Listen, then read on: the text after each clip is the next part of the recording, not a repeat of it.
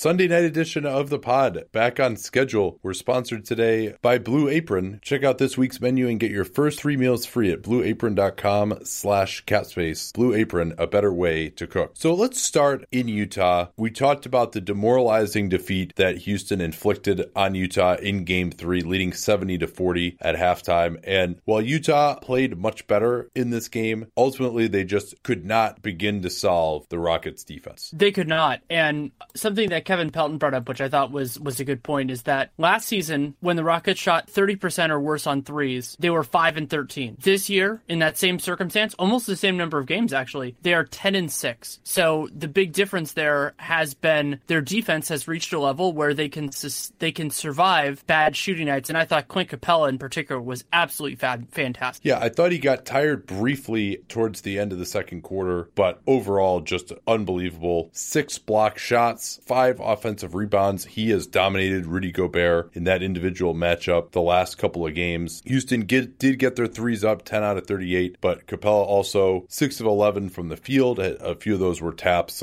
as well. Had 2 steals and 6 blocks. I mean, that's really remarkable. And not only was he fantastic as a help defender, but also just the switching defense and the strides that he's made from only a year ago when we saw intermittently they would try and switch a lot against the Warriors, and he was asked to do that. And he was one of the biggest guys who would break down from a communication standpoint. And now he has switched seamlessly. The ultimate test will be coming with the Warriors for that strategy, but he switched seamlessly. He's probably a tougher matchup just to score on one-on-one for really the Jazz creators, Mitchell being the chief among those. Maybe of all of the Houston players on the floor, maybe Trevor Ariza might be the only one that you would say, or Mbah Moute would do a better job on Mitchell one-on-one than Capella's done. The Jazz infuriated you, I know, by continuing to switch Capella onto Mitchell when he had Harden instead, but it's still been incredible. And I think that one of the bigger things for Capella too is being able to build up his stamina. He played I think it was a career high 37 minutes tonight, leading the team. That's really impressive, especially considering he was doing a lot out there defensively. I mean, centers, there's that adage that they kind of move less just because once they get to a spot, they're stationed. But the way that he switches and is active out there is different. And with Capella, I'm not saying he is better necessarily than either guy, but we are now at the point where, unless something crazy happens in this series, he will have outplayed Karl Anthony Towns in the first round and outplayed Rudy Gobert in the second round. Yeah, and certainly Capella's skills are quite useful on this Rockets team where they have a bunch of other guys who can switch as well, and so he can be part of that switching team, and they've been doing that all year. He can concentrate on running the floor, finishing around the rim, setting screens, hitting the offensive glass, and obviously that skill set is quite in demand. I was impressed by how he's held up in post defense, against Towns in the first round. I thought he was really going to just get trucked, and instead, he was strong enough to hold his own, blocked a few of Towns' shots. So Clint Capella definitely, he is, his contract situation is one of the more fascinating in the NBA as a restricted free agent this offseason. One other thing kind of Capella related that I wanted to mention. Utah shot 21 of 42 in the restricted area. That is a lot of attempts. Some of that coming from Harden being just awful in man-to-man defense. I want to talk about that in a second. But so they missed 21 shots in the restricted area, and they only had 8 offensive rebounds total in the game. And so that's good defensive rebounding. Also, just kind of getting guys back. They had a lot of different Rockets, I thought, made a concerted effort, PJ Tucker among them, to just make sure that these were one-shot possessions for the Jazz. And I thought they did a really good job overall. Yeah, and the Jazz shot chart is a little misleading because a lot of those threes were off the dribble, difficult attempts. They weren't getting these wide open spot up looks, or they're getting into the lane, but still their guy was bothering them, other than when they were able to get past Harden, which, as you mentioned, his performance was one of the worst he's had a while defensively, and be very interesting to see how he holds up in the next round against the Warriors. But those Jazz shots, were not great. Capella caused a lot of those issues, obviously. 6 blocks. That takes you from a decent night shooting the ball in the restricted area to a horrible one just on its own. And most of his blocks, as I recall, I don't remember any that weren't around the rim. So yeah, and I thought the Jazz fought valiantly. Dante Exum, who had 9 points in the first quarter, then got his third foul. One of the 3 that he got was totally ridiculous. The other 2 were probably pretty legit. And then looked to suffer a hamstring injury on a drive past Harden early in the third quarter, and his night was done. You have to imagine his series was done. Obviously, Rubio, with his own hamstring issues, was not able to play in this one. Derek Favors was limited due to an ankle injury, although I felt that him using that as an excuse to not play him in the starting lineup helped the Jazz to some degree because that combination had been awful so far. But I mean, they played great defense on James Harden. I mean, Harden had one of his worst scoring games. He had 24 points, still the best plus minus on the team with plus 16, but 24 points. That was on 25 shooting possessions. Then he also had 8 turnovers as well. So it's very rare that you'll see him below a point per possession in the game. But Chris Paul made up for it with the element that they did not have last year, which was the mid-range game. Chris Paul scored 27 points and did not take a shot in the restricted area and only took 2 free throws in the and only made game. 1 3-pointer. Yeah, only made 1 3-pointer. He was 6 for 8 from floater range, 5 for 9 from mid range, and 1 for 6 from 3. Yeah, and he did not turn it over as much as Harden, only 1, and had 6 assists. It was not a high assist game by any means for the Rockets. The strategy for the Jazz, basically since game one, you'll recall that they ended up having the big try and get the guy, and then Paul Harden would retreat out to the 3-point line and just killed him with ISO 3-pointers with the big on them. Since then, the Jazz strategy has been, we're going to have Rudy Gobert relatively lay back. We're going to give up the mid-ranger. Sometimes Gobert would contest. He had some real good contests in game 2. But overall, Paul was able to get relatively open. Capella setting a huge screen was a big part of that also, to get the guy really on his back. And then Paul also is so good at kind of the constraint play. If you're going to sell out on the rear view contest, he'll just stop and back right into you and draw a foul. So you have to try to recover once you've been screened off in a way that's under control. You can't just like race to get back in front of him. So he really is just a master of all those dark arts, and the shooting that he had was whoa. You're saying Chris Paul is adept and aggressive about trying to seek out foul calls? I mean, there was one segment where they're up 10, the Jazz turn over, Paul makes an unbelievable steal. They got 5 seconds left, and then he instantly tries to back into someone who's trying to sprint back on defense and draw a foul, and then he tries to draw a shooting foul, in his preferred place, 75 feet from the rim. You'd think he would have learned his lesson on that back in the Oklahoma City debacle in Game 5 2014, but not the case. And it was just like, if Chris Paul just didn't do stuff like that, it would be fine. Although he did have a point where he went into his shooting motion at half court when they were trying to give a Euro foul, and that's the one situation to me where I want that to be called a 3-shot foul, because the Euro fouling to me is an even greater evil than trying to draw a bullshit 3-shot foul. And especially when you commit to your shooting motion. James had one too. LeBron James, I think it was game 2 against the Raptors, where once he picks his dribble up and actually is going into a shooting motion, they've got the ball above their shoulders before the contact occurs. Like, that should be a shooting foul. They're committed to it there. Yeah, I'm a little bit happy we weren't doing the Twitter show, because after that happened, I belly laughed for about a minute and a half, just because it was such a perfect distillation of everything in both ways. And I mean, listeners of this podcast know how big a fan I am of Chris Paul's talent. That is, that's been a consistent thread of Dunked On as long as it has run. But that kind of stuff, it does make him harder to watch, I think is probably the way. Though I still appreciate his dedication to it and the way that he can succeed without the foul drawing as well. But it was a great point to bring up in terms of the way you have to close out on him, because Chris Paul knows where the defenders are at any one time and knows if there's a way that I can exploit this to my advantage, that's the parallel he has with James Harden, he'll do it. For the Jazz, Donovan Mitchell fouled out with 25 points, 3 turnovers. He was only 8 out of 24 from the field, though. He took 14 shots at the rim, and that is just a crap load for a guard, but it was only 5 out of 14 there. And again, he really was driving out of control on a lot of these plays. And so I think for Mitchell, teams are going to be switching him. Teams are going to be switching the Jazz a lot, to see the success that was had here to the extent that they can do it. And he's got to just get to be a better off the dribble shooter. He was 1 out of 5 on threes above the break. A lot of those are off the dribble. But even from mid-range, I think he's got to be a little bit better about getting the guy on his heels and pulling up instead of just driving into the teeth of the defense. And even when he had someone like Capella on him, Houston just does a great job of defending ISOs, helping at the rim, shrinking the floor. I mean, they had plenty of practice against Minnesota. And it's just to attack this Houston defense, especially if you don't have a system that's used to really attacking switches. And the Warriors have seen that a lot. I can't wait to see Houston trying to defend the Warriors in the next series. But if you're a team like Utah, you're predicated on getting penetration a lot of times with guys who aren't, the greatest finishers at the rim in the world, and then drawing help and kicking and getting threes or starting another penetration sequence. And when you have to, you're facing a team that actually can execute switches well, unlike Oklahoma City. Everything kind of has to go perfect, right? Like they had some success with, okay, first we're going to switch Clint Capella onto a small, get him away from the rim so he can't help, and then we'll swing the ball to somebody else, and then that guy can drive because Capella is guarding a shooter and doesn't want to help.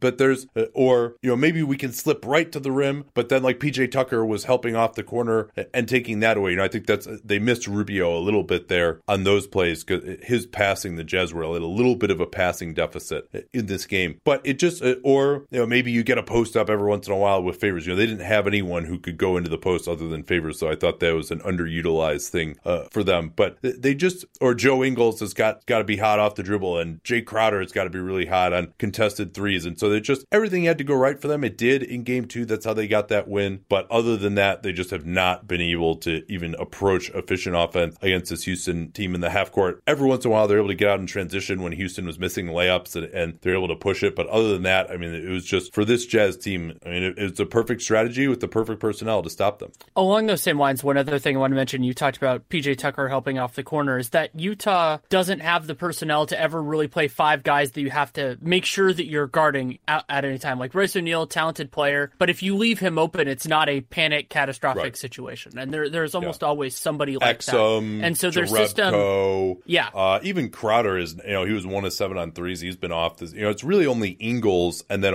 and Mitchell as just a spot up guy, especially in this iteration of the Jazz. That it's just like, hey, if we're in an ISO, we can't leave this guy. Yeah, and so that works really well against them, and that could play into the next series as well. I'm really interested to see where Houston's approach goes, and also knowing that how the Warriors position their players. I think that's going to be really interesting to see. Try to control where the help is coming from. And that series, we've been looking forward to it, the two of us, probably since about November. Does that seem about fair? Basically, and it's not guaranteed yet. Basically, since Chris Paul came back and it kind of became clear that Kawhi Leonard, wasn't going to make the Spurs this third team that could get into it. It seemed clear that this was coming, and both of those teams had dominating wins here. Anything else you wanted to say on this one before we depart? I think these last 2 games, it's kind of, we're out of steam in this series at this point. There wasn't, the other series maybe had a little more strategic intrigue, but this one, the Rockets switching just put a stranglehold on the Jazz, and they have great personnel, and that was it, basically. I don't have much else to say. The Jazz, to have gotten this far, to have even won that one game, did incredibly well. I take my hat off to them for a great season, because we're probably not going to talk about Game 5 unless it's close that much. But, they were awesome this year, and I thought, Gobert,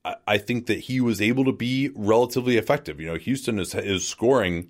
David Locke had this set. This was like Houston's 76th most efficient game of the year, and they still won by 13. But, and the Jazz defended well. They did everything they could, I think, against the switching. They were trying to even Donovan Mitchell was moving guys around to make sure that they got the perfect level of spacing on every ISO if they had to, but it just wasn't enough. And very bright future for Utah, but Donovan Mitchell as a rookie and really as the only impetus for the Jazz off the dribble, could not get it done against this colossus of a team. I'm really excited to see how Dennis Lindsey and the Utah front office uses the lessons of this year, because Utah has more flexibility depending on how they want to go into it. And I'm not going to do their whole offseason preview right now, but whether they take this and say, okay, we need more shot creation, 3-point shooting, defense, wherever they go with it, I think this series will be instructive, and I think they'll be happy that it happened. Maybe not that it turned out exactly the way that it did, but just that they got to this point. And I'll end this with the quote from Chris Paul. He was talking to Kristen Ledlow after the game, and they were talking, I think she was talking about being up 3-1. And his quote was, "I've been here before, 3-1, shit went bad real quick." Yeah. And that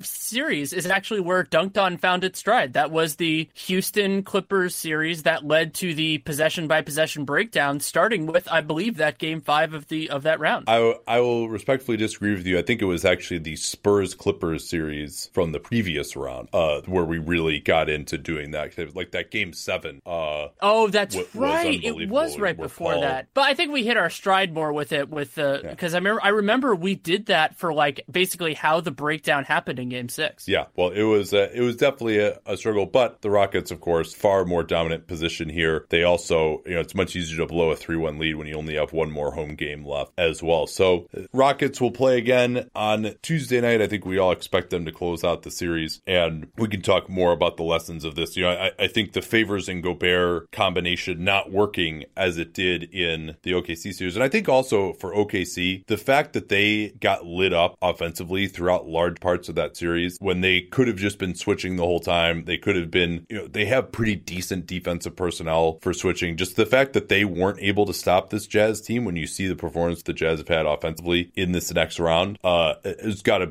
lead to some soul searching in OKC, and I'm sure it will. And, we already did their offseason preview to say what we think of them going forward, but it's definitely a disappointment that OKC, who I don't think has that much worse at defensive personnel than the Rockets do, at least in terms of the physical ability of those players, were not able to be as effective against the Utah Jazz in a series that wasn't even really as close as the 6-gamer indicated. So let's do a read and then we'll get to New Orleans and Golden State. Blue Apron is the #1 fresh ingredient and recipe delivery service in the country, and they are on a mission to make incredible home cooking accessible to everyone, as they have for me. I'm going to make some Blue Apron now because it's looking like we're going to have a few free nights before the conference finals get started, with all these series looking to wrap up pretty quickly. And it's a great time for me to get back to Blue Apron in the evenings because we're in the midst of a 6-week period all the way through May 21st when Blue Apron is teaming with Airbnb to bring you the best home cooking from around the world. Each week, their menu will feature a recipe developed in collaboration with an Airbnb experiences host like Cici, a chef from Shanghai who makes incredible Kung Pao chicken. I would suggest just going to that blueapron.com/capspace URL and checking out the meals that they have and the amount of time it takes to cook them. And I think you'll be really impressed with what they have to offer. As you scroll through, you'll be like, wow, this is like better than I'm eating it in a restaurant most times. And you're making it at home. What my fiance and I like to do is we'll actually get the 4-person one, cook it for the 2 of us, and then we'll have leftovers for the next day. Once again, the way to get started with them and get your first 3 meals free is to go to blueapron.com/capspace. Easy to remember because the Utah Jazz could have cap space this offseason. Blueapron.com/capspace. Blue Apron, a better way to cook. So Stephen Douglas Kerr finally did it, Danny. He finally started their 5 best players together. And who would have thought it actually went pretty well for them? Well, I was terrified that it wouldn't go well because you remember the only other time they never go back to it again. The only other time he started, I mean, it wasn't, obviously they didn't have KD, but they started the death lineup back then in game 6 at Cleveland. And they lost the first quarter 31-11. And then he went back to Azili because Bogut was out by that point, starting game 7. And, Draymond was like plus 18 or whatever the hell he was, or plus 10 in that game that they lost when he didn't play enough time at center. But especially with New Orleans being so small, New Orleans played one real center. That was Anthony Davis. It would be Mirotic at center a lot of the times. Outside of that, they went to it. And as you said, it worked. And he already said that he's going to start this in game 5. The stats are pretty remarkable. So that collection of 5 players was plus 26 in 18 minutes, 130 offensive rating, 66.5 defensive rating. So if you do the math, the net rating plus 63.6. Yeah, they're basically doubling their score when they were out there in those 8 minutes. Yeah, and against the Pelican starters, like those lineups largely were starters versus starters. It was the beginning of the first, the beginning of the third, and then a couple other times scattered throughout. And the biggest reason why Draymond at center, beyond personnel, why it works so well, is that all of the players on the floor understand what is being asked of them defensively, and they engage on that. And I think that was one of the biggest differences when JaVale McGee was in there. Not just JaVale's limitations defensively, but it changes the approach of the players. Same and Kerr with had Nick this Young. idea Same of, with Nick I'm trying. Young. Yeah, because it just, they know that the pathway to success is a little bit different. And so it gives the players a mental out, which they don't have in this case. And I thought their defense as a team was fabulous. And Draymond shifted from primarily guarding Rajon Rondo and helping off of him to being the primary guy on Davis. And I thought he did a wonderful job overall. The biggest stat in this game, I mean, I thought there were 2. So I'll say the 2 biggest stats. Number 1, New Orleans Pelicans, 9 out of 23 in the restricted area through the competitive portion of the game, which was 3 quarters. This is a team with Anthony Davis, who, and AD, he had a lot of finishes that he missed, especially in the first half, that I'm sure he would love to have back, but he's trying to go up against Draymond Green. And Draymond Green is a great rim protector. Kevin Durant, when he's in position, can really protect the rim. Andre Iguodala, long arms. He'll strip you if you're not careful. They just have really active hands, and the Pels got to the free throw line plenty in the first half. That was what was keeping them in the game, especially in the second quarter. But just for the Warriors to go so small and yet still protect the rim so well, I mean, that was just the beauty of this lineup when they were playing hard. In the regular season, they were getting scored on pretty well because Iguodala, Draymond, KD, those guys weren't really playing that hard defensively. And so, but when those guys play hard defensively, and then on offense, I thought the Pels D was actually pretty good. The Warriors shot very poorly from three, to be sure. They were only 9 out of 20. Well, actually, you know what? They weren't that bad during the first three quarters. They're 9 out of 24. So that's not awful. And the Pels were only 4 out of 17, which hurt. They did not make a three-pointer in the second half. But to go 15 out of 29 on mid-range shots, and once again, Kevin Durant was the leader in that category. Kevin Durant was ridiculous offensively in this game in a way that I don't think people expected when he came to the Warriors, partially because the idea of the fit within Kerr's offense was never really to be that guy, but partially due to Steph Curry still looking limited, and because Durant was just getting buckets. They just kept on going to it. And what was so crazy about his efficiency, so it was 15 of 27, and I believe he had 2 shots in the restricted area and then 5 threes in this game, was most of the shots that he made were well contested. They were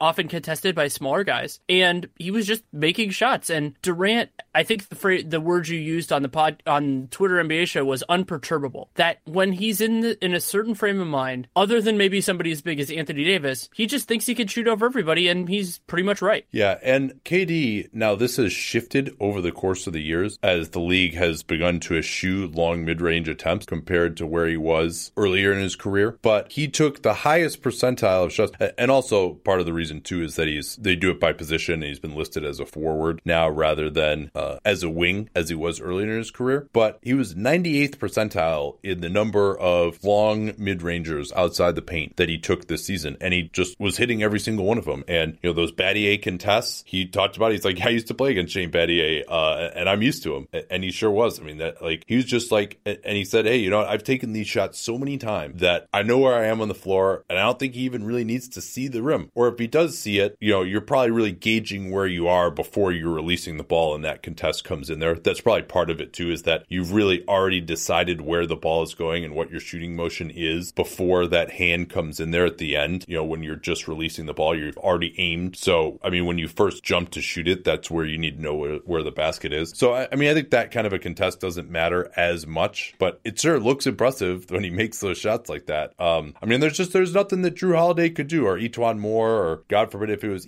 Ian Clark who crashed back to earth in a big way in this game. So I don't know. I mean, I am really interested to see because still, even with KD having this great game and they didn't shoot it great from three by the end of the game, only 11 of 16 at the rim for the Warriors in this game. That was for the whole game, right? They only had 16 shots at the rim for the whole game. Yeah, it is. You pasted this chart into the document, so I wasn't sure whether you did it for the whole. Yeah, it was 18. That was actually included. I skipped the last 5 minutes because nobody cares about the last 5 minutes. For the Pels, I thought that the Rondo really became an issue to the point where he wasn't even playing in the fourth quarter. The 21 assists, by the way, New Orleans, going back to the days of Chris Paul, their home assist scoring has always been rather generous, shall we say. So, I mean, people who went through it were like, no, it was actually more like 14 in game 3. But he only had 5, 0 in the second half. I thought that his defense was not very good. Anytime he gets in the post, he just totally gives up. But the bigger issue is when he doesn't have the ball and he wasn't able to score, they did a much better job of not overreacting to him when he had the ball, but still giving good pressure, so he didn't have as good of passing lanes. But when he drove, they were going to force him to try and finish, and they did a great job of contesting him. When he didn't have the ball, though, I mean, they just were not guarding him at all. I mean, to the point where Drew Holiday and AD are running pick and rolls. AD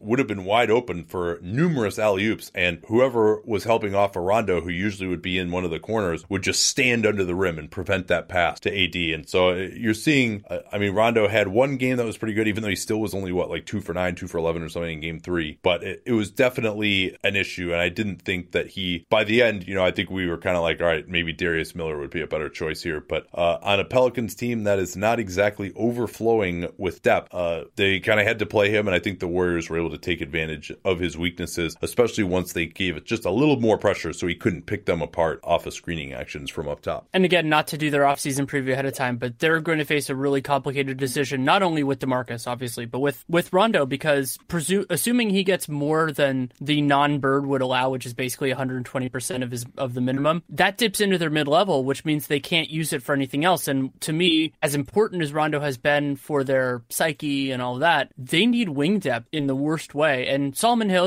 if he can have a healthy summer and be more recovered from this hamstring, could be a part of that. But they need more bodies that are capable of playing rotation rotation minutes so that they don't have to use Rondo as much as they do, because I think Etuan Moore could step into the 2-guard role on this team really well. Yeah, I'm not sure really where they can go. And stay tuned, by the way, because we'll be talking about the free agent wings. I was actually having a conversation with an executive the other day about like who the Pels could maybe get in free agency, and we thought that it was rather bleak for them. But their offseason preview will be coming as well. I mean, you wrote extensively on this game, as you always do. Anything else you wanted to talk about here? One other thing, Kevon Looney has had a good series overall, but I have watched a lot of this series, as I've watched a lot of this season, with an eye towards a potential conference finals against the Rockets, and his struggles on switches are going to be a big problem against Houston because they're going to seek out those matchups and exploit them, and he hasn't done a good job on Drew Holiday. Drew Holiday is a brutal cover for any big man. He's a spectacular player, was a monster justifiably in that Blazers series, but the Rockets have other players that can do a similar thing, and so there's maybe the possibility that Looney will even start in that series because of the presence of Clint Capella. And I know that he's less predictable and all that kind of stuff, and he's a rookie, but if he cared about my opinion, I would say that Kerr needs to give serious thought to Jordan Bell, because I think he's a superior option. Well, the problem is Jordan Bell hasn't been playing, and he makes some mental mistakes. He's not going to get over making those mental mistakes by sitting on the bench. He came in and immediately threw like an awesome pass to David West. He really and it seems like Kerr is just so conservative, and he thinks that Bell is kind of a hot dog with like the throw it off the backboard thing, and he doesn't want to believe that a rookie can come in and be kind of brash, and he's sort of fallen under the Draymond wing of the team that Kerr has clashed with a little bit. And this is all me surmising. I don't know this for sure, but I'm kind of guessing a little bit at what the psychology is here. But you know what? Like, he's the only guy who I think has any kind of a chance of staying with some of these Rockets on switches, especially if you wanted to bring him in when it's Chris Paul and no James Harden in the game. I think that's where he could really be effective, would be guarding Paul. And I don't think Looney can contain Paul on switches either. And also he has more athleticism against Capella. I think that Looney is going to struggle athletically against Capella. So if Jordan Bell comes in and he starts making a lot of mistakes, it's like, well, you didn't get him ready. He was supposed to be part of this, and then he had these injuries, but he seems to be healthy now, and they just haven't given him any time whatsoever. And he actually played well in garbage time in game 3 as well. But that's I guess we should probably give like the Steph Curry update. We haven't even said his name yet. Yeah, that's exactly what I was going to say is the last thing we should do. So Curry, I think his night would look different a little bit in terms of feel if he had a couple of the threes that rimmed out would have gone in, but he still didn't show that creation of separation with the ball in his hands. A lot of the threes that he took and made were on blown coverages, were coming off the ball, and he hasn't shown that burst yet. Also only got to the line for 3 free throws, and that came when Ian Clark closed out on him poorly and caught him on the arm. So Curry was not creating much. He ended the game 4 for 8 from 2, which is actually better than before, but I think a couple of those were he actually played in garbage time a little bit of this game just to kind of get him into a rhythm. And so I thought he looked a little bit better physically than game 3, but not that much better. Yeah, I thought defensively, actually, I thought it was where he looked better. I thought he had more energy when the Pels tried to attack him, that it wasn't like an auto bucket. I thought the Pels got away from that a little bit. The other thing I'd like to see the Pels try, which they haven't really at all, is to try to get Curry switched on to Drew Holiday and let Holiday go to work on him, see if he can pick up a few fouls. That's just, for whatever reason, that has been how they've operated. But, I think that's something that, especially with Holiday's strength, that Curry would just have no chance to deal with. And you could probably draw some double teams out of that and get some threes. Mirotic, for example, just could not get open in this game at all with Iguodala guarding him. And Iguodala is just the master at helping and recovering the shooters. Like, his second half defensively was just absolute clinic. So, I mean, I don't think there's much left in terms of adjustments for the Pels. Maybe a little less Rondo, maybe trying to go at Curry a little bit. But, this series is over. I think it's pretty clear that that's the case. So we will talk free agent wings here momentarily. But first, this friendly reminder from our friends at FTD that Mother's Day is upon us. I am insanely grateful to my mother for this year in particular. She's been there with a lot of advice and help with the wedding while not driving my fiance even remotely close to insane. And I am certainly going to be showing my appreciation and FTD can help you do the same. The big hook with FTD is that they actually have a local florist arrange the flowers for you and then hand deliver it to your door, and they're already arranged. They actually, two hands handed me a box with the vase or vase. I guess vase is probably the way I'm going to go, with the vase in it, and it looked fantastic. My fiance, of course, was very pleased to get it. A lot of really cool touches in the bouquet, and you're not limited to just one type of flowers. You can get up to 25%, or I'm sorry, you can get 25%, not up to 25%, 25% off a florist-style bouquet for mom this Mother's Day at the link ftd.com/Mother's Day. Different code here, ftd.com/Mother's Day, all one word. FTD, we can arrange that. So with, 95% of the league's teams needing another wing, specifically a decent 3-and-D wing, let's get into this class. The way we rank it, we talked about this before: superstar, star, starter, and starter is kind of not necessarily someone who just will start for a team, but hey, I want to make a big long-term commitment to this player at starter money. Although that's the bottom of that's a little nebulous, especially in this category. Rotation and fringe, and then of course we have unrestricted free agents and restricted free agents, but 3 superstars headline this year's free agent class. Kevin Durant, who will be 29, has already said he'll be returning to the Warriors, but that leaves 2 upon whom probably the most intrigue lies of any 2 free agents in this class. Also worth noting that all 3 of these players have player options for the 2018-19 season, and those decisions will be significant in terms of how this is manipulated, because LeBron James and Paul George, unrestricted free agents, and this will be LeBron, he's 33 right now, Paul George 28, and they can go basically anywhere. I love that report that came out about how the Knicks are prepared to clear money to sign LeBron James. Yeah, them and 29 other teams. That's what LeBron James is. Well, except the Cavs, at this point in his career, won't clear money. They could just re-sign him. But yeah, other than that, you're right. It's kind of ridiculous. Hey, they still would clear money if for whatever reason they had to. That's the way it works. And they're both special players. LeBron, we both ranked as still the best player in basketball, and that was before this run when he has been just mind-blowing against the Pacers and, of course, against the Raptors right now. And so I think at some point LeBron is going to show more of his age. I have no idea when that is, and a lot of teams will have to kind of price in a little bit of the defensive chill mode in the regular season, but they don't need to concern themselves with that too much because they know that it can turn around when it comes down to it. Yeah, and James and George, of course, rumored to potentially team up in Los Angeles. James could opt in, maybe, to facilitate a trade. I do not expect George to do that, though, because James, he'll basically be making on his player option. I think it's actually a little bit more. Isn't it a little bit more than what he could make as a free agent? It is. Yeah, just in this 1 year. Yeah, because the cap did not rise as fast as the percentage of his deal. So yeah, as a technical matter, I actually wrote about this at one point for The Athletic about how financially, if he were to take a 1-year deal, it would actually be more sound to opt in. But there are a lot of other benefits to opting out and doing like a 1+1, whether it's or whatever. Yeah. There are a lot of different contracts he can sign, especially because, as we talked about in the Chris Paul area, even if he re-signed with the Cavaliers, he is not subject to the over 36 rule because it is now the over 38 rule. And part of the other reason why he would opt in would be so that he could get a trade to a team that doesn't really have cap space.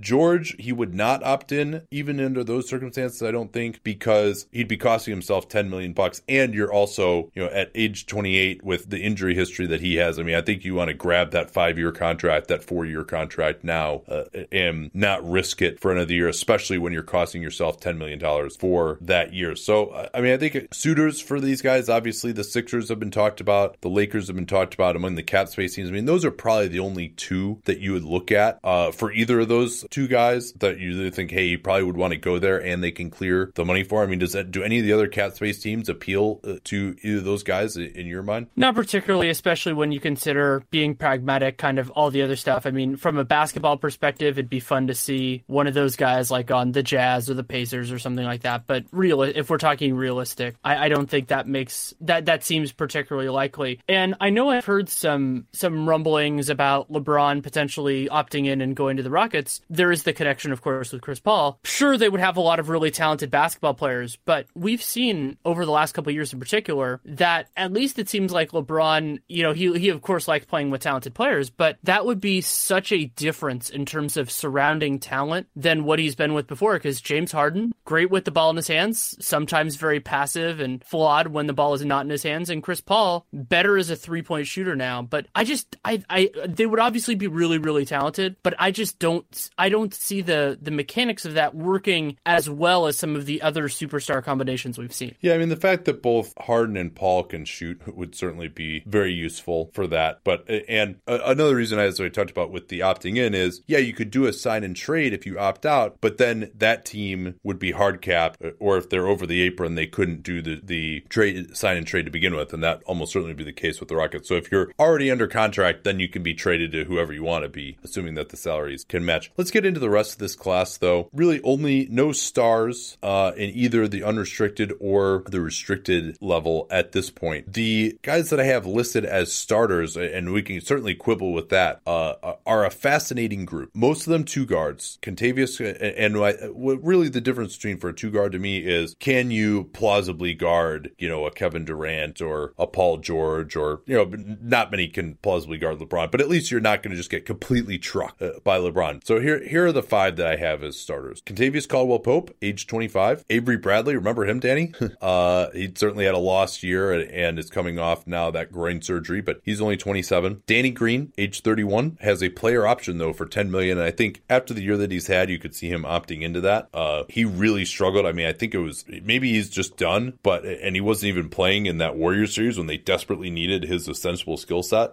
He wasn't hitting shots as much this year, but maybe that was just because all the nagging injuries he had to deal with this year. And then JJ Redick, age 34, and Trevor Ariza barely squeaked into this list for me at age 33. Yeah, I don't quibble with anybody on that side of it. I mean, Ariza could fade out pretty quickly. I mean, he with the Rockets, there have been times this year where he hasn't looked as good as Mbah a Moute and PJ Tucker. So that is certainly a concern. But also, as a practical matter, I would predict that he's going to get starter money with the Rockets. He's, it seems like he's pretty popular among his star teammates, and his ability to defend forwards is valuable in the league. So I'm not sure that he'll get, 4 years at starter money, but I could see it for 3 or maybe 2. Yeah. And I mean, I think the problem for a lot of these guys now is, where are you getting more than the mid-level exception, right? The teams that have cap space, not necessarily looking for established stars. Maybe a KCP could be that at 25. The rest of these guys are older. Bradley is another guy, but, again, with the way he played last year, coming off the injury, I think a lot of the bloom is off that rose with him,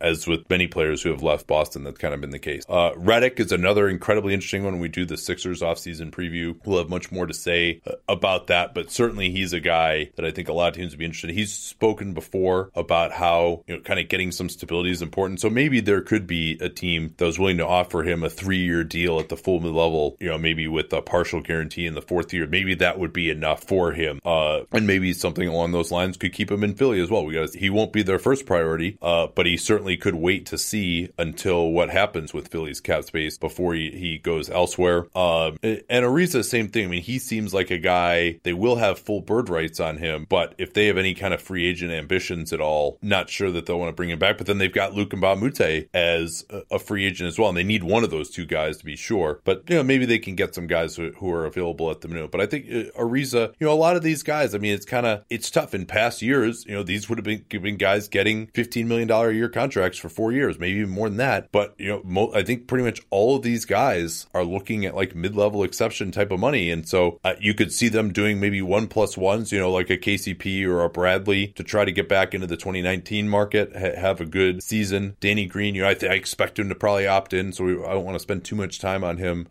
So yeah, I mean, it's tough to say to me which of these guys. I mean, do you see any of these guys in any destination getting more than the mid-level exception? I mean, I guess the one thing that you could say maybe is, if there are teams who really believe in these guys, maybe they would be interested in getting them on a sign and trade, and that's how they can get more money than the mid-level exception, kind of the way Danilo Gallinari did last year with the Clippers. And certain teams could be amenable to that. It would be really interesting if, because of the contract that KCP signed, the Lakers' non-bird rights are actually enough. There are certain contracts that they could sign him to. That's over $20 million. Yeah, so if they structure it, the problem with that, depending on what the Lakers do in the offseason, is they might need that. They might not be able to take on any money, but there is some creative accounting in terms of funneling things to third teams and all that sort of all those sort of elements. The other big thing that changed with this, and I don't want to get too much into the Sixers section because we'll do that soon enough, but my expectation had always been that the Sixers they'll maybe get their choice of KCP, Bradley, and Danny Green, and because oh, that's their biggest need. Well, two things happened. One, they succeeded without really filling that void because Dario Saric had such a good year. And second, they're now big game hunting. And they winning 50-plus games. They're now in the mix, theoretically, for Paul George or LeBron. And so I'm not sure that they're willing to just throw a bunch of money. Maybe if they could get them on kind of like a stopgap contract, do one of those guys in JJ Redick or something like that. But I don't think they're going to sacrifice their flexibility for 2019 for KCP or Bradley or Green. Yeah,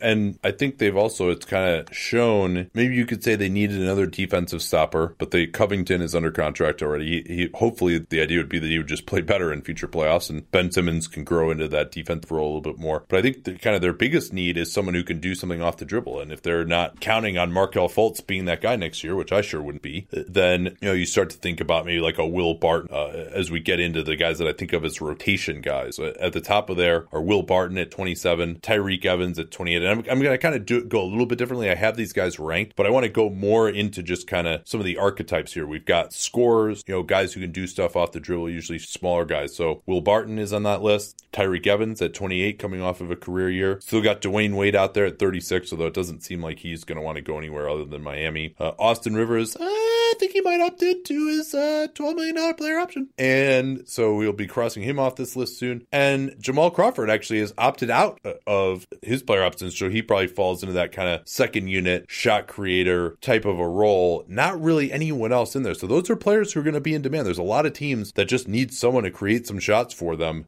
And it's really Barton, Evans, Wade, who's probably not going anywhere, and Jamal Crawford. And that's kind of it for that role here in this class, unless you're going to go into the restricted market. On top of that, so many teams are going to be working with the mid-level, and as long as those players have their expectations calibrated, they're probably not going to get more than that. They'll have their choice between a series of interested teams in that same level of quality of financial offer. So it'll have to be choosy, judicious, and a lot of that will also depend on who gets prioritized. I think this is a year a little bit different from others in terms that some of the players who signed early are going to be really happy they did, just because the money's going to dry up so quickly. So what meetings happen, and a lot of this is about agents doing their job, what meetings happen at midnight on July 1st will dictate a lot of kind of how this all ends up shaking out. And people are going to be left just sitting there after a couple of days of this process. And so agents are going to be making their money because it's going to get rough out there. Of those guys that I mentioned as the shot creators, who do you like the best? Barton? Yeah, absolutely. I think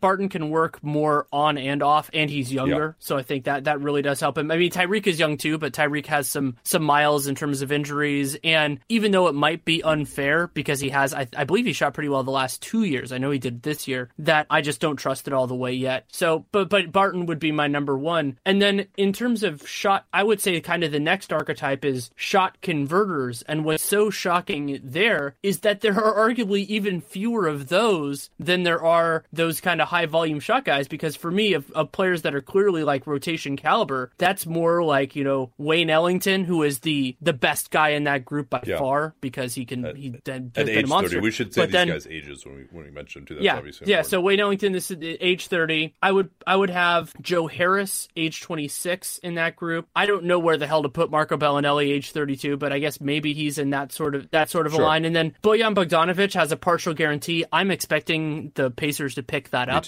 because it's $10 million, or I think his is 2.5, and so I'd rather have him on the 10. Yeah, he has an the only early other way that maybe they could. Well, Bogdanovic, yeah, he does. So he's at 29. Yes. Bogdanovic. So yeah, I mean, if you're looking for a shooter, as everyone of course always is, you also got Ian Clark, who I think was more of a fringy guy, but he'll probably get more just because he's been in the playoffs. He'll be in people's minds, even though he's probably a little overrated. Nick Young, guessing he probably will not be returning to the Warriors. Just a thought. He's been a bit of a disappointment. I mean, that's about it, really. And then I don't know. I don't think we need to spend much time on Melo because I think you can just go straight to the voice. Wilson Chandler is a little bit more of a reasonable one at 31, but still about $13 million for his player option. I expect him to pick that up. He had a little bit of a down year. Very difficult. I could see him opting in and then getting traded as well. No, I mean, because Denver is going to have to clear out some space for sure. And I mean, Chandler, if he couldn't establish value as like the starting small forward this year, then it's hard. he's 31. Hard to imagine that he would want to opt out and then try to establish more value for with next year. There's also Rudy Gay, who's an interesting one at 31. His player option is just a little bit more than the mid-level because that's what he signed for last year. Still feels like he's probably going to opt in there, I think, though. That it would surprise me if he did. What I think he might do is he might opt out and take less money for next season, but then get like a 2 or 3 year deal if he can. Yeah. If he can, we'll see. Maybe he wants to just leave. The security. He might just want to leave San Antonio. I mean, remember he opted out with the Kings and actually ended up taking less to be in San Antonio. But so maybe he'll want to try to do a little bit more ring chasing type of stuff. And Gay had a nice year coming off the torn Achilles. It's possible that he could get a full mid-level exception contract for 2-3 years. I don't see him getting much above that again with this just being such a limited market in terms of teams that have more than that. And even as you mentioned, Danny, we're talking about the full mid-level exception these guys are going to get. There's not even that many teams who can do that, right? I mean, was like 10 teams that probably can't even do the full mid-level. I mean, you're probably talking only about maybe like 7 or 8 full mid-level slots out there in the NBA. You probably have this in your mind better than I do. Even. I have it at 5 right now. So the teams that I have projected is that's going to be that they're not going to be on the taxpayer mid-level, and that I think they're going to be willing to spend it, because that's another point in this. I have it as Memphis, the Knicks, the Magic, the Suns, and the Spurs as the teams that will have that available. A few other of these kind of more wingy guys with some size. James Ennis, Luke Mbah-a-Moute is probably at the head of that list. I mean, he's coming off getting a minimum contract this year, amazingly, and I think he's one of the few guys on this list who actually can expect to increase their salary. Joe Harris, certainly another one of those. And Mbah-a-Moute, I mean, I think giving him some, if you're one of those teams with the full mid-level exception, like he's one that I think you have to look very seriously at, just because he's so good defensively, and he actually has been passable on offense, although certainly the Rocket system plays in there. In terms of kind of these, Jeff Green is another one of those guys, kind of 6'8", 6'9", big step down for Mbah-a-Moute defensively. We've also got Glenn Robinson III, who really did not play at all, but had that ankle sprain. I think he's looking at kind of more of a make-good contract. I don't see him getting much more than that. And he's age 24, which I think is worth mentioning.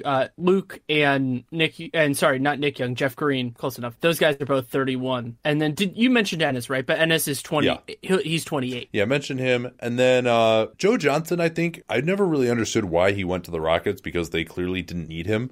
I mean, I think maybe he was more just of a regular season guy to help save the wear and tear, but he's so bad defensively that he wasn't going to play for them. But I still think he, even at age 37, can help some teams that are looking for something on the second unit in terms of scoring and shooting, even if, he's pretty calcified on defense right now. Vince Carter will be 41. I think he could still even, help a team out for 10 or 15 minutes a game. And Corey Brewer, who I have as fringe, I guess I should probably move him up to rotation. He played okay for the Thunder. I could see him maybe just going back there as well. But let's turn to the restricted guys now, who, again, this is a very interesting restricted class. The two guys that I have as starters right now, and we can quibble with this, obviously, are Aaron Gordon and Jabari Parker in terms of the type of money that I expect them to get. I mean, I think you could throw Zach LaVine in there. I'm just so low on LaVine that I have him in rotation, but clearly the Bulls will pay him starter money. Yeah, they will. But, and I'm sure some people will say, well, why are you having Aaron Gordon and Jabari Parker as wings? Aren't they more bigs? And it's because I think they toe that line, but they can't defend centers at all. So if you're going to kind of slide one way or the other in terms forwards, of this, there's it's tough. I mean, I've kind of been moving those guys more towards wings, and we could even we could be breaking this down more. Maybe we will next year. But let's start with Gordon. I think he's a guy who actually could have some kind of a market here, because as a guy who in theory can switch, shot it better on threes, at least early in the year, and then as someone who can crash room, I think if you have a team with a shooting center, you would definitely want to look at him. I think he fits pretty well. I mean, among the cap space teams, a team like Atlanta, Brooklyn, I think he'd fit pretty well there. The Bulls, maybe not as much. I'm not sure how he fits with Lauri Markkanen.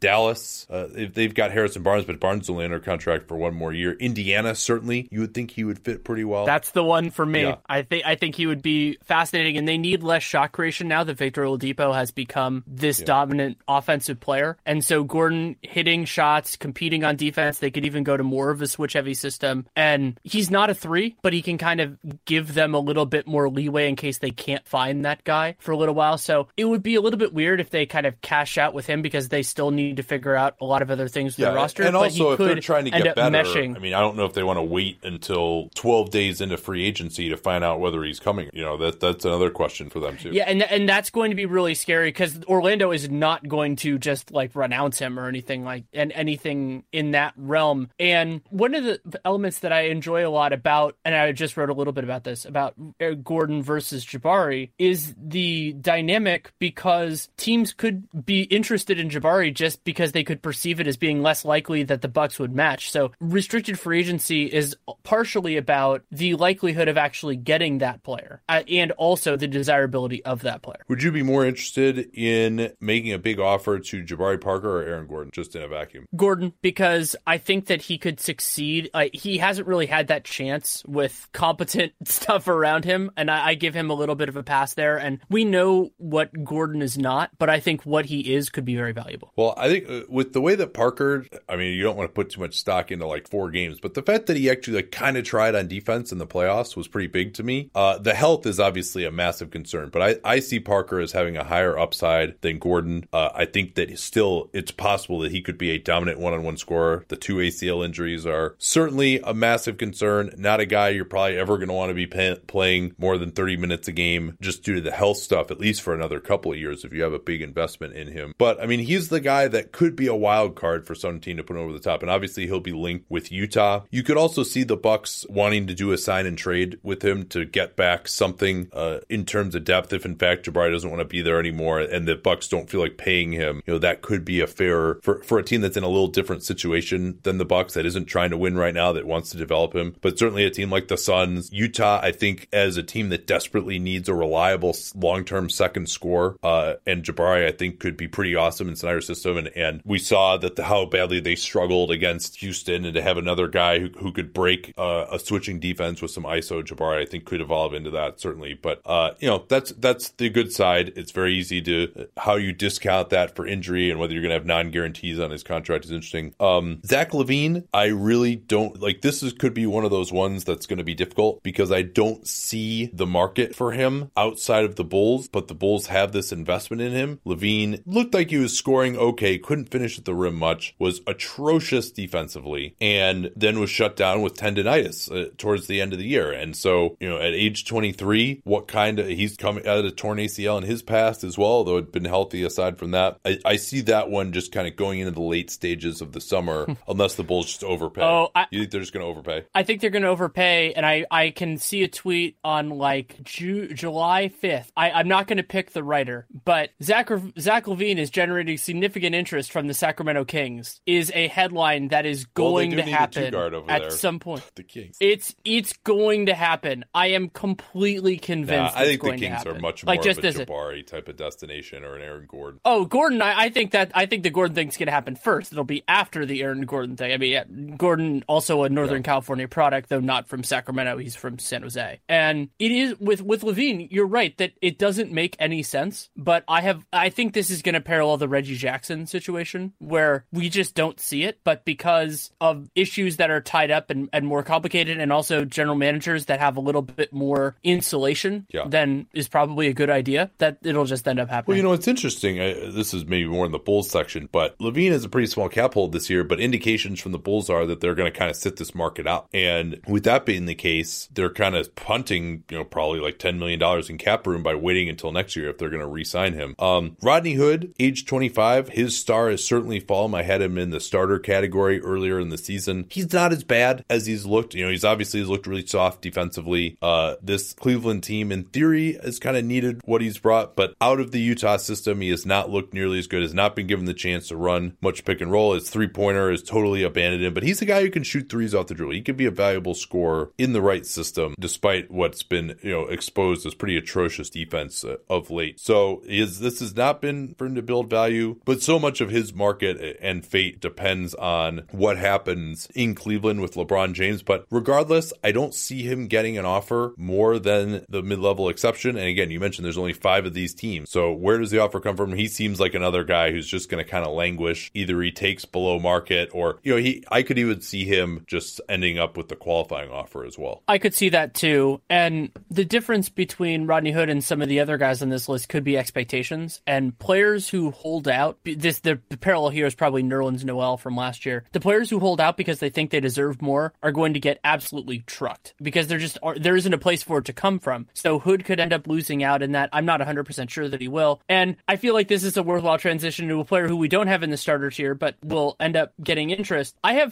think I've written 7 or started 8 of the offseason previews, I've already mentioned Travion Graham's name 4 times, just because there aren't many guys at that price point who can do what he can do. Yeah, and we don't know whether his shooting is really, it's a very low volume of attempts at age 24, but I think a solid guy defensively, not quite the size that you want to guard the best wings by any means, but not every team can have one of those guys. They just don't exist in that type of number. And Graham plays extremely hard, looks okay shooting the ball, extremely low usage in Charlotte, but maybe if they had a little bit more creation on the second unit, they might have had someone who could set him up slightly more. So I think I like him. I also like David Nwapa as well, as a guy who, he's not a playoff player, although he's a better ball handler and attacker of closeouts than a lot of people would think. But he's another guy who just plays extremely hard, undersized at the 3, but really just gets into guys, makes a lot of guys uncomfortable.